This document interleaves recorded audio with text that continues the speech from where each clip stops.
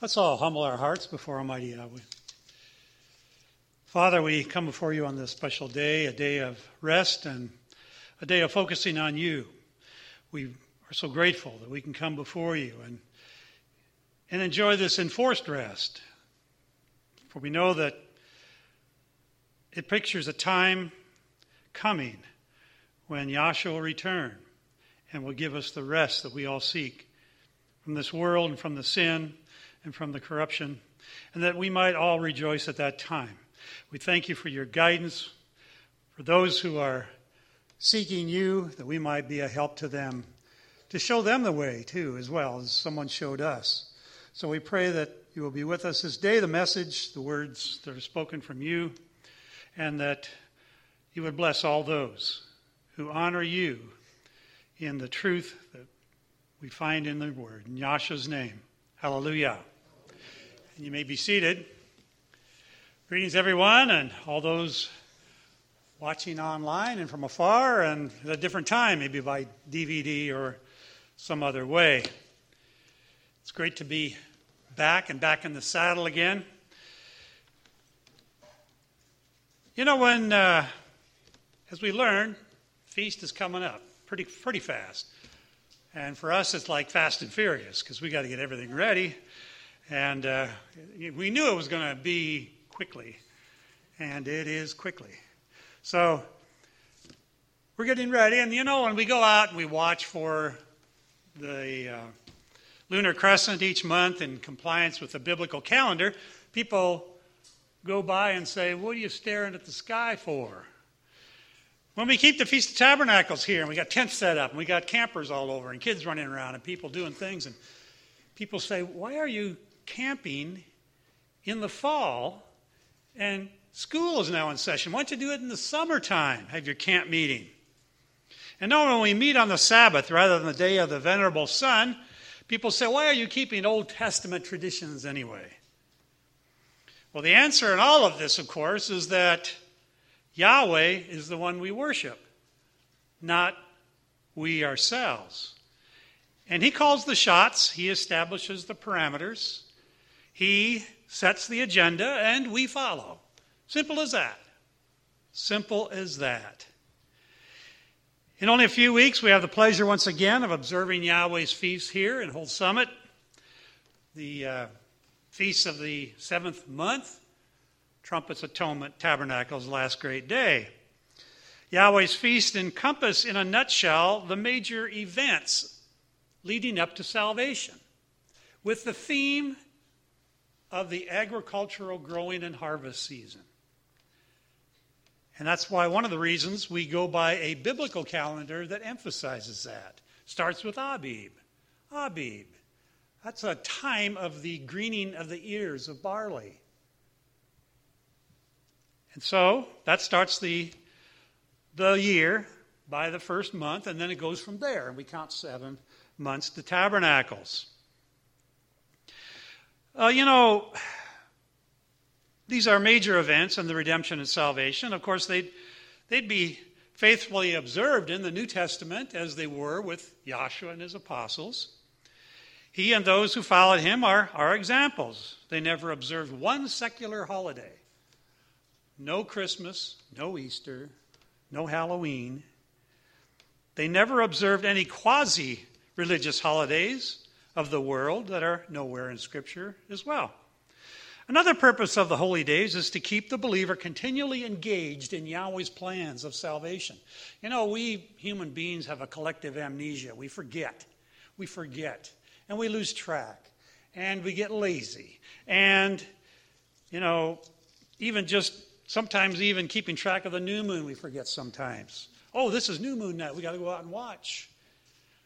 We have a spiritual amnesia and need to be constantly reminded to worship Yahweh. He does this weekly with the Sabbath. He does it annually with his feast days. We have to have reminders. Why do you think Israel had to constantly sacrifice daily, and then a lot more, twice as much on Sabbath? They had to be reminded that they're sinners and they need a redemption. Historically, whenever man forgets Yahweh's holy times, he falls into gross error and ultimately into apostasy. Without the knowledge of the holy purpose of Yahweh, he soon heads the wrong way, in the wrong thinking, and in the wrong life. Remember what happened to the northern 10 tribes when Jeroboam broke away and started his own feast in the 8th month. What happened? The apostasy set in, and it came quickly. And they were never blessed with righteous leadership from that point on, the northern tribes. Look at the apostasy of churchianity in the first couple of hundred years after the apostles left the scene. The church chose to ignore Scripture, start its own days of worship, tweak things, change things. It neglected the millennial kingdom presented in Revelation. And this is borne out in the 4th century by the church father Augustine of Hippo, who first ventured the idea that the Catholic Church was the kingdom. And it supposedly commenced with Yahshua's appearance. It negated the millennial kingdom presented in Revelation. In fact, the book of Revelation was also dropped from the Greek canon, and the teaching of the millennial kingdom was essentially banished from official theology for many years. The feasts show the true pathway to salvation and the kingdom that the church deflected from. That's why they have no idea when it comes to the feasts, what they're all about. They went on a different path. They didn't follow the pure teachings of the Word that help explain salvation through his feast days. Kind of want to get into that today to kind of prepare you. Like I said, we only have roughly 6 weeks. Got to start thinking about it. Got to start planning about it if you haven't already. I think we have one room left up in our auditorium, our rec center up there, because of one cancellation. So, if you don't have a tent or a camper, you want to stay in a motel room, they're available and close by. We'll talk about that later. The feasts show a calling out of special people. Not the entire world, only a small minority, and that's why people don't generally understand the feast days, because it's not a majority teaching. These Moedim reveal the path that Yahweh has set out to salvation. That path is narrow. It's not wide. A lot of people won't be on it. Just a few called, a few special people. We talked about that in the Bible study. The first fruits of the first resurrection. We can't change the world. We can only reach those called by Yahweh. He's set it out there. We need to plant the seeds, attract those who will come. Yahshua's overarching mission is in John 4:34, where we read, Yahshua saith unto them, my meat is to do the will of him who sent me, and, very important words next, to finish the work, his work. Finish his work. He desired to finish the work that Yahweh began at Genesis 1. He didn't come here to change the Old Testament into a New Testament with completely new teachings. He came to finish the work from the beginning, the very beginning. That's his purpose here. Yahweh started. He's going to continue on to the end, the whole plan. Not to trash that oppressive Old Testament and start with a new faith on his own. No way. That would be very bad if he defied his own father. But that's what the churches teach. He started a different way, a different set of teachings. Trashed the old law and threw it all out. Peter in 1 Peter 2:21 told us that Yahshua is our example, and he is the one we're to follow. And he gave his followers the same message, and we're to follow what they taught as well, because there was the same message. His steps began in the Old Testament, doing Yahweh's work.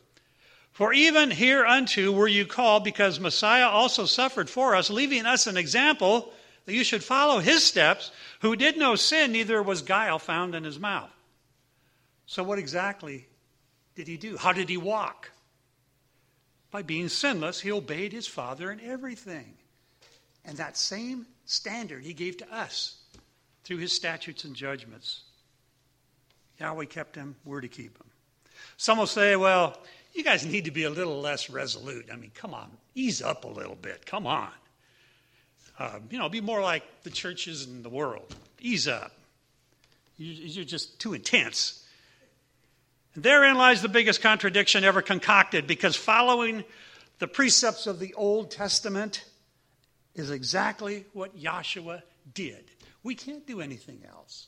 We can't. It's like in our DNA now. But you need to emphasize love a little more. Come on, love. Like Joshua did. Translation? Just love him, and every other obligation in the Old and New Testament is really unnecessary. Just have love. They don't understand what love of him is. Love is their code for permissive, tolerant, laissez-faire, passive faith. That's love. Really, let's be honest. That's what they see as love. Have them define it. Have them define what is love of Messiah. They can't. Just have good thoughts. Feel good feeling inside. I guess that's all they know. They mean passivity. Let's let John straighten out this misunderstanding of love and its concept that many use as their favorite excuse for disobedience. 1 John 2:3. And hereby we do know that we know him if we keep his commandments. He that says, I know him. Many people do. Do you know him? Do you love him? And keepeth not his commandments is a liar, and the truth is not in him. But whoso keeps his word, in him verily is the love of Elohim perfected. Hereby know we that we are in him. He that says he abides in him, the modern rendering is have a personal relationship with him, ought himself also so to walk even as he walked. See, it all boils down to the same thing. The nexus all goes to the same place. Brethren, I write no new commandment unto you, but an old commandment which you had from the beginning. Who's reading this? These were Jews that were brought up, as Jews, obedient to the Torah. He said, I'm not writing anything new. This is stuff you've been doing all your life from the beginning.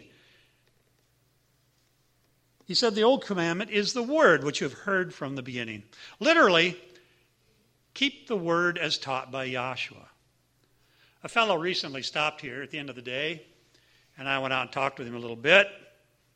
And during the discussion, I pointed out that we were commandment keepers. He says, really, all that really matters is you're supposed to love Yahweh and love your neighbor. That's all. That's all you need. But to keep his commandments according to 1 John 5:2, how do you love your neighbor? Romans 13:10 says, love works no ill to his neighbor, therefore love is the fulfilling of the law. How about that? It's an active verb. It's something you do. It's not passive. It's active. You reach out. You do things for others. You care for them. You do things. If you do things for them, you're not going to be doing things against them, which would be against the law, you see. It's easy. It's not hard. Doing no wrong to him is actively complying with the law, which defines what wrong is. How do you love Yahweh? It says, keep his commandments, according to 1 John 5:2. You love your neighbor, according to Romans 13:10. It all boils down to the same thing. No matter how you slice it, the New Testament teaches obedience to Yahweh. And that's what we're trying to do. That's all we're trying to do. We're not trying to be better than anybody else. They immediately jump to that conclusion. I don't know if they feel, inferior to that or what. I'm not trying to be better than anybody. I'm just trying to follow the Bible. I hope you do too. That's our biggest joy and hope. Just put the two parts of the Ten Commandments into a nutshell. That's what Joshua did. Love Yahweh, love your neighbor. That's the two sections of the Ten Commandments.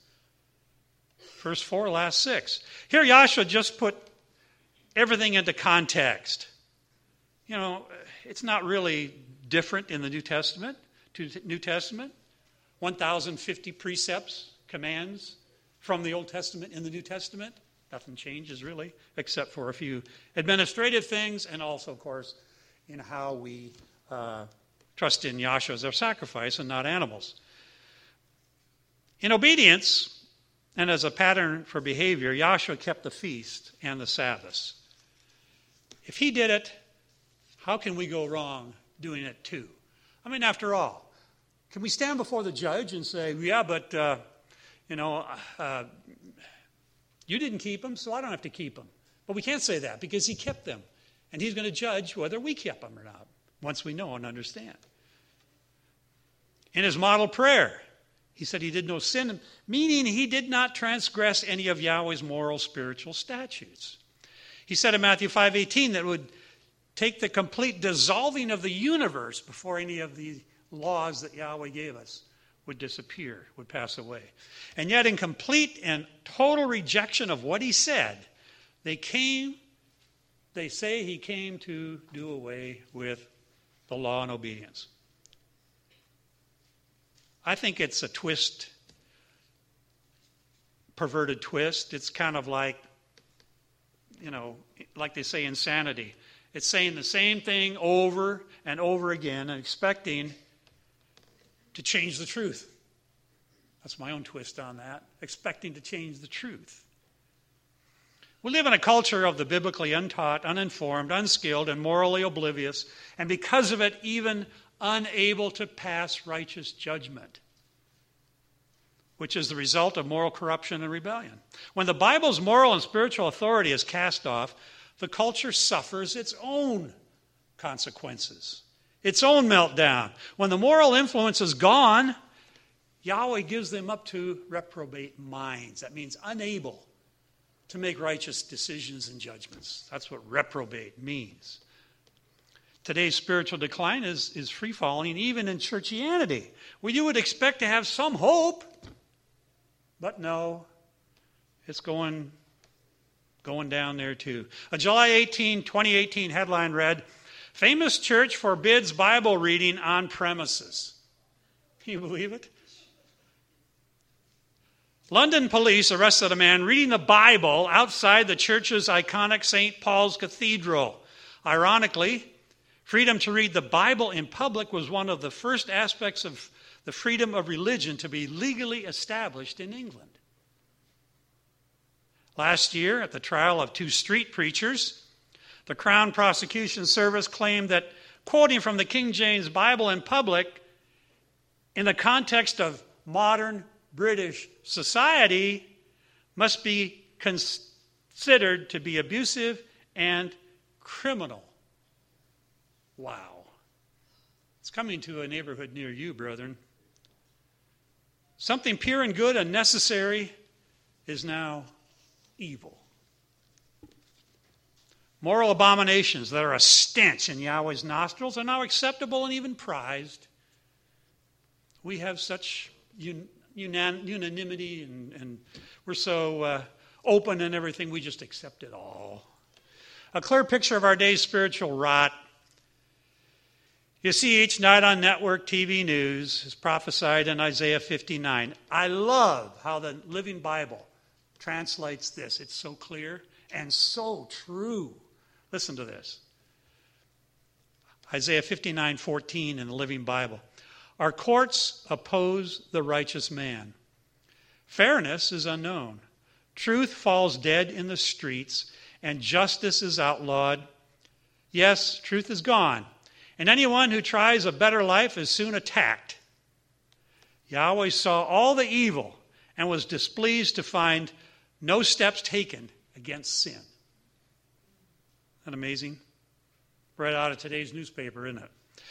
The proven, ironclad antidote to our world's ills is Paul's specific instructions to the young Timothy. When he started out his ministry, what did he tell him? What do you have to do as priority one, Timothy? What was it? Do you remember? Preach the word. Be instant, in season, out of season. Reprove, rebuke, exhort with all long suffering and doctrine. Where do you see doctrine being preached today? Less and less. Less and less. And if it is, it's probably wrong. For the time will come when they will not endure sound doctrine. These are just teachings. Don't be afraid of the word. They're just teachings of the Bible. But after their own lusts shall they heap to themselves teachers having itching ears. Or could say, having itching ears, they heap to themselves teachers who would say what they want to hear. And they shall turn away their ears from the truth and shall be turned unto fables, 2 Timothy 4:2. Fables is from the Greek muthos and means made-up stories. J.B. Phillips' translation says, wander off after man-made fictions. Sound like today's morning church, doesn't it? Paul further admonishes Timothy, but watch thou in all things endure affliction. Do the work of an evangelist. Get out there with the word and preach it. Make full proof of your ministry. Notice how he combines afflictions with the work of evangelist. One's going to follow the other, They go together. The truth brings affliction, as we all know, and that is one of the two reasons the church has decided to leave it, to drop it, to abandon it. The other is fear of the loss of followers and revenue. People don't want to hear the truth. They want to tickle ears, not the word. It's crunch time, brethren, and time to get back to preaching the word. If not us, who? As we just read, the stones will cry out. If there is hope, it comes through a return to Yahweh's ways. How did Israel return to Yahweh? They had been in Egypt how many years? Centuries in Egypt. How did they get back to Yahweh? Through the feasts. Through the feasts. Moses said, let my people go, that we can go into the feast, into the wilderness and keep a feast to Yahweh in the wilderness. That's the same path we like to return to today. Teach people, the Sabbath is a feast too. Teach people the truth through Yahweh's days. Passover pictures the forgiveness of sins that are past. In Romans 3:25, while the Feast of Unleavened Bread portrays coming out of sin. The leavening of the world and the leavening of Egypt, coming out of that. That's what unleavened bread signifies. Getting back on track in the truth. Following the ways of Yahweh through humbly following the proper teachings. Then come the fall feasts that teach a return of Yahshua and the kingdom. And there's another teaching you're not going to hear much about today is the kingdom. They've abandoned that too. So they don't even know why they do what they do, why they follow the scriptures if they do. Why would they do that? They don't talk about the kingdom, a preparation to teach his truth to others eventually in 1,000-year millennial rule. So the fall feasts are coming up. One reason we have regular fellowship during the Sabbath and feasts is so necessary so that we can make course corrections. I don't know how many times people have come up with a teaching. And someone's sitting there listening and says, wait a minute. What about this? Oh, well, I never thought about that. It doesn't really fit with what I believe. I guess I got to change my belief. And then, of course, you hear good messages. You hear lots of good things. You come away filled. You come away, like you've been fed spiritually, and you're also going to be fed physically too. That's another great part of the feast. Regular fellowship. Well, in Egypt, Israel did what the Egyptians did. They didn't have regular fellowship. They just got caught up in the world, basically. And they probably thought like Egyptians. They liked the Egyptian food, the leeks and the melons. And this is all they really knew. A lot of them, they grew up there. Yahweh had to remind them and reintroduce himself through Moses and the laws. Moses didn't pull these things on stone tablets as something brand new. Yahweh was reintroducing his laws that were there from the beginning. Or Cain could have slain his brother and it wouldn't have been against the law. A lot of sorts of things could have happened back in Genesis if there were no law. Of course there was law. They just forgot it. Israel's freshly mixed dough was unleavened. It meant they were to start a new life, free from the corrupting influence, the leavening of Egypt, leavening of the world. They're about to embark on a path of sincerity and truth. You know, we live in a spiritual Egypt. No denying that. I think we all agree. Israel's example was ours as well. The world influences us in powerful ways that we're not even aware of. We're not even aware of it. Insidious ways. It has a powerful way of rubbing off on us, and if we aren't careful, can suck the right, proper zeal for Yahweh right out of us. We've got to have regular communion with Yahweh. We've got to. We need it. Yahweh says to come out of the world and be separate and touch not the unclean thing. Take Lot. I always like to point to this guy. He wasn't as faithful as Abraham, but, he was one of the ones they could find out of 10 they searched for who was a righteous man. Genesis 19:15 says Lot didn't want to leave Sodom. He hesitated. It says he lingered. He was at the gates. He was like a judge or something. I don't know, I guess. He questioned and hesitated, just like his wife, who physically turned back and looked back to Sodom. He had grown accustomed to that environment of sin, even though he didn't accept it or condone it. But he got accustomed to it. It's like, well, this is my home. It's where I've been for many, many years. Gross sin should have grossed him out. But this was his home, and he put up with it. To guard the angels, he even offered his daughters to these filthy animals. Finally, the angels manually pulled him and his family out by the hand before Yahweh incinerated these 5 cities. I've been there. I saw the destruction. You want to see the destruction? You want to see the slides go the right direction? There it is. Here's what happens when you tolerate sin. The sin of Sodom destroyed. They have, by the way, their rock is just like ours here. Limestone. Limestone subjected to thousands of degrees of heat, and it gets compressed so you can just snap it. This is the kind of thing you're seeing there. Limestone compressed and striated. There's a process, it's called chemical process, but I've forgotten what it was. But we learned that when we were over there. And it crunches. And look at all the ash all at the bottom. Yahweh says, come out of the world and keep my feast and don't end up like this. And Lot-like, many who know the command still linger indecisively in the world. Thousands should be here at the feast. Where are they? They're lingering in the world. They either don't understand or they don't care. It's their life. It's their future. It seems some just wait for an alibi to present itself, an excuse to dishonor the command and stay home. It's sad. We try, we entreat, we encourage, we do everything we can. Just like trying to get Lot out of Sodom. Can't you find just 50? No. Can't you find just 10? No. Only one family. Out of that whole thousands of people, I don't know how many, thousands had to be, who came out. Were redeemed, were saved.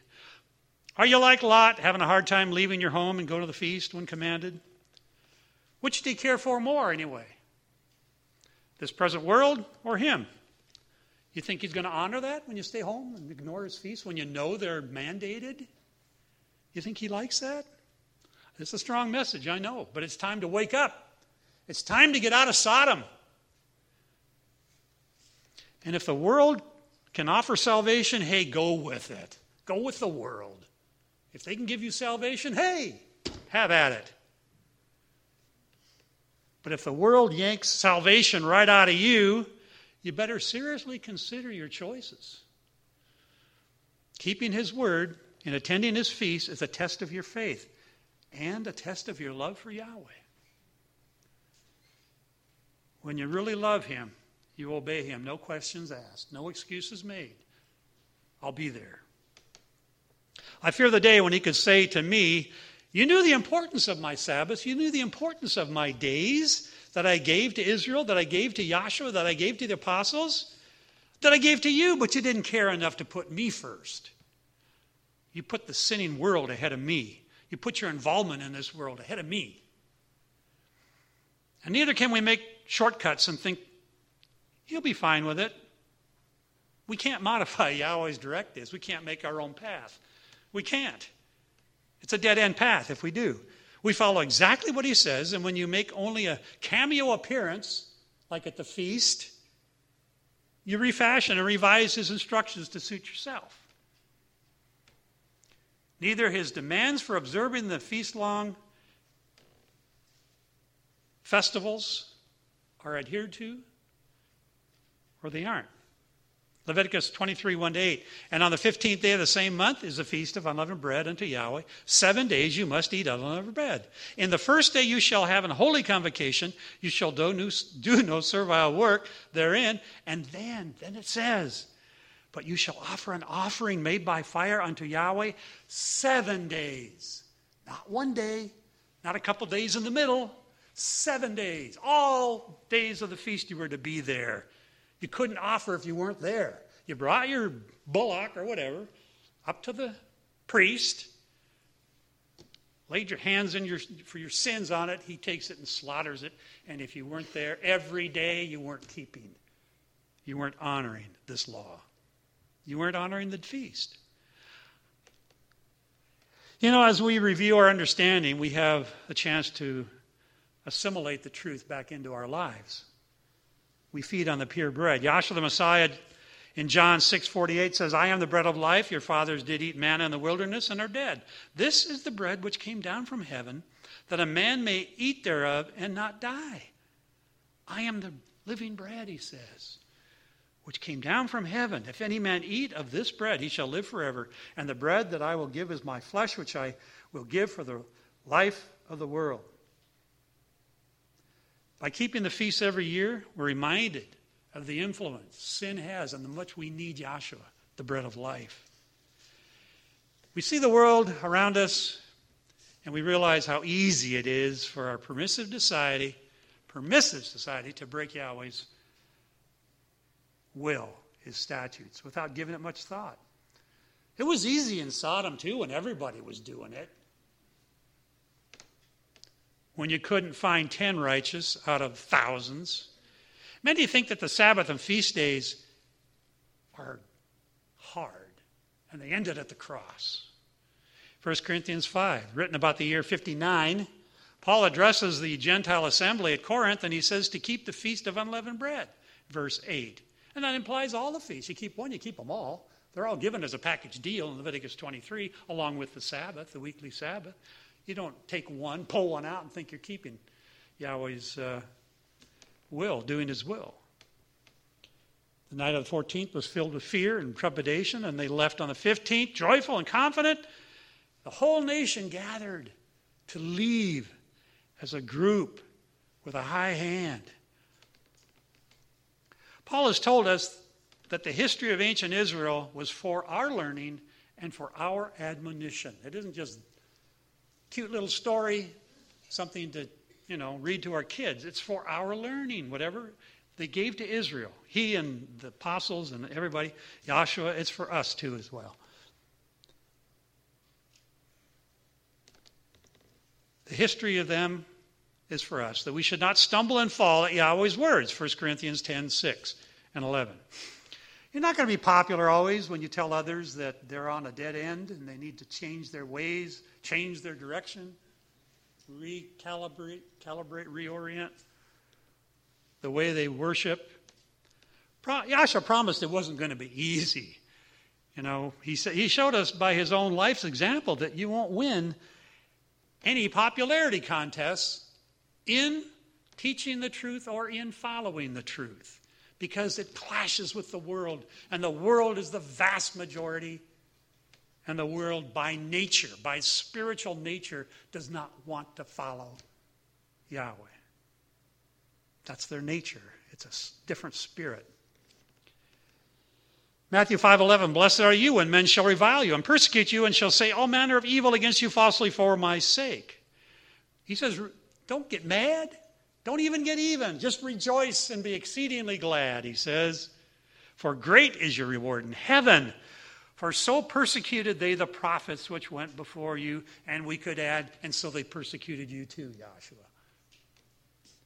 He in John 15:20 tells us that the servant is not greater than his master. If they have persecuted me, hey, guess what's going to happen to you if you follow me? Okay, we're ready. If you're not criticized, if you're not persecuted for the truth, if your family doesn't make snide remarks about your faith, your unconverted family, then you better check the path you're on, because it's not the same as Joshua's. If you're not criticized, if you don't have tribulation in your faith, you better check whether you're on the right path. How does nominal worship explain that statement? When they aren't persecuted for their beliefs, shouldn't that alone raise red flags about where they are in relation to Scripture? Shouldn't that talk to them? We don't set the course, he does. We just do our level best to follow it. And that doesn't make us any greater than anybody else. In fact, it humbles us. Paul said he was humbled by the afflictions that he got. And he had one that Yahweh wouldn't take care of, and he was really humbled. One thing you learn very quickly when you come to the truth, it's not a faith of dabbling. We do things in the truth. This is not your corner church. It's all the way or it's no way. And that is why we take immersion into Yahshua's name so seriously, because it means a complete changed life for the rest of your life. If you're not ready for that, you better wait. Make sure you are ready. I don't advise waiting anyway, but I'd rather, you put your hand to the plow. He says, you don't go back. If you go back, you're in trouble.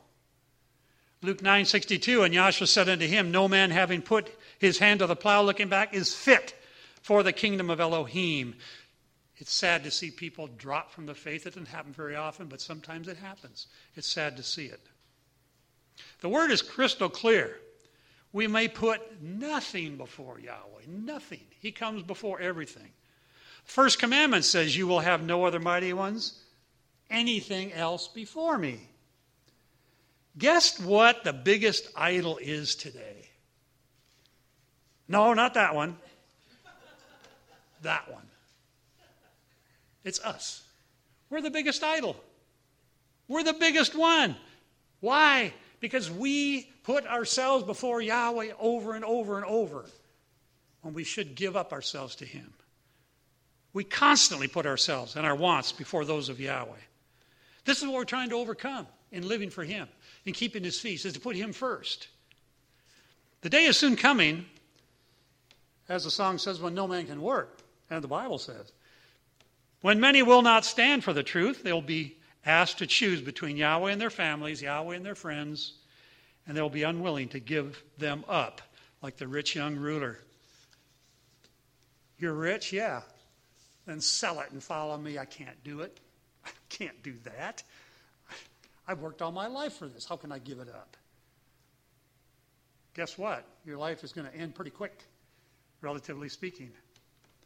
And then what are you going to do?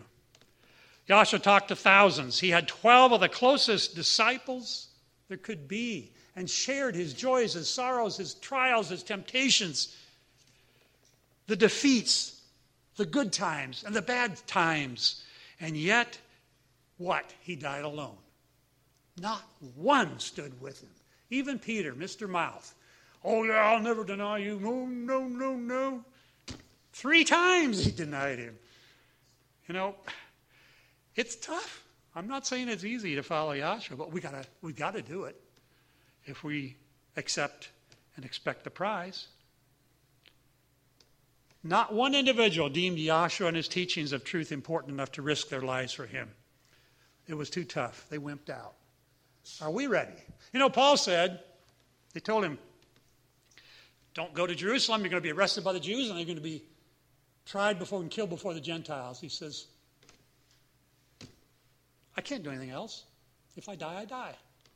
And that's the same place. I mean, this is faith to the utmost. And this is where we got to be. If we die, we die. But what's greater than what comes after? Yahshua said, you die for me, your salvation is assured.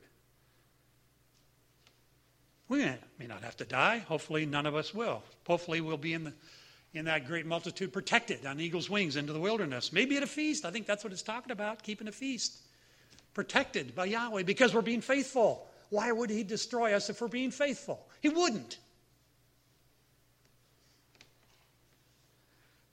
All of us here made a choice when we were immersed into the name of Yahshua to live the faith for the rest of our lives and die for the truth if need be. But those hard choices, those difficult choices that we made, decisions, don't stop when you enter the body of Messiah. Others have the idea, okay, once saved, always saved. I made this commitment, verbal commitment. I accepted him as my Savior. It's done. I'm through. I can do whatever I want, live however I want to the rest of my life. Complete opposite of what that means. And as I said, if your belief system is popular, you better take another look. Because the truth is unpopular. We hear it all the time. The common doctrines are easy and demand almost nothing of you. Do whatever you want. On the Sabbath, doesn't matter. Live for the moment. Just have love. No problem. Go with the world. Listen, the world doesn't care, brother.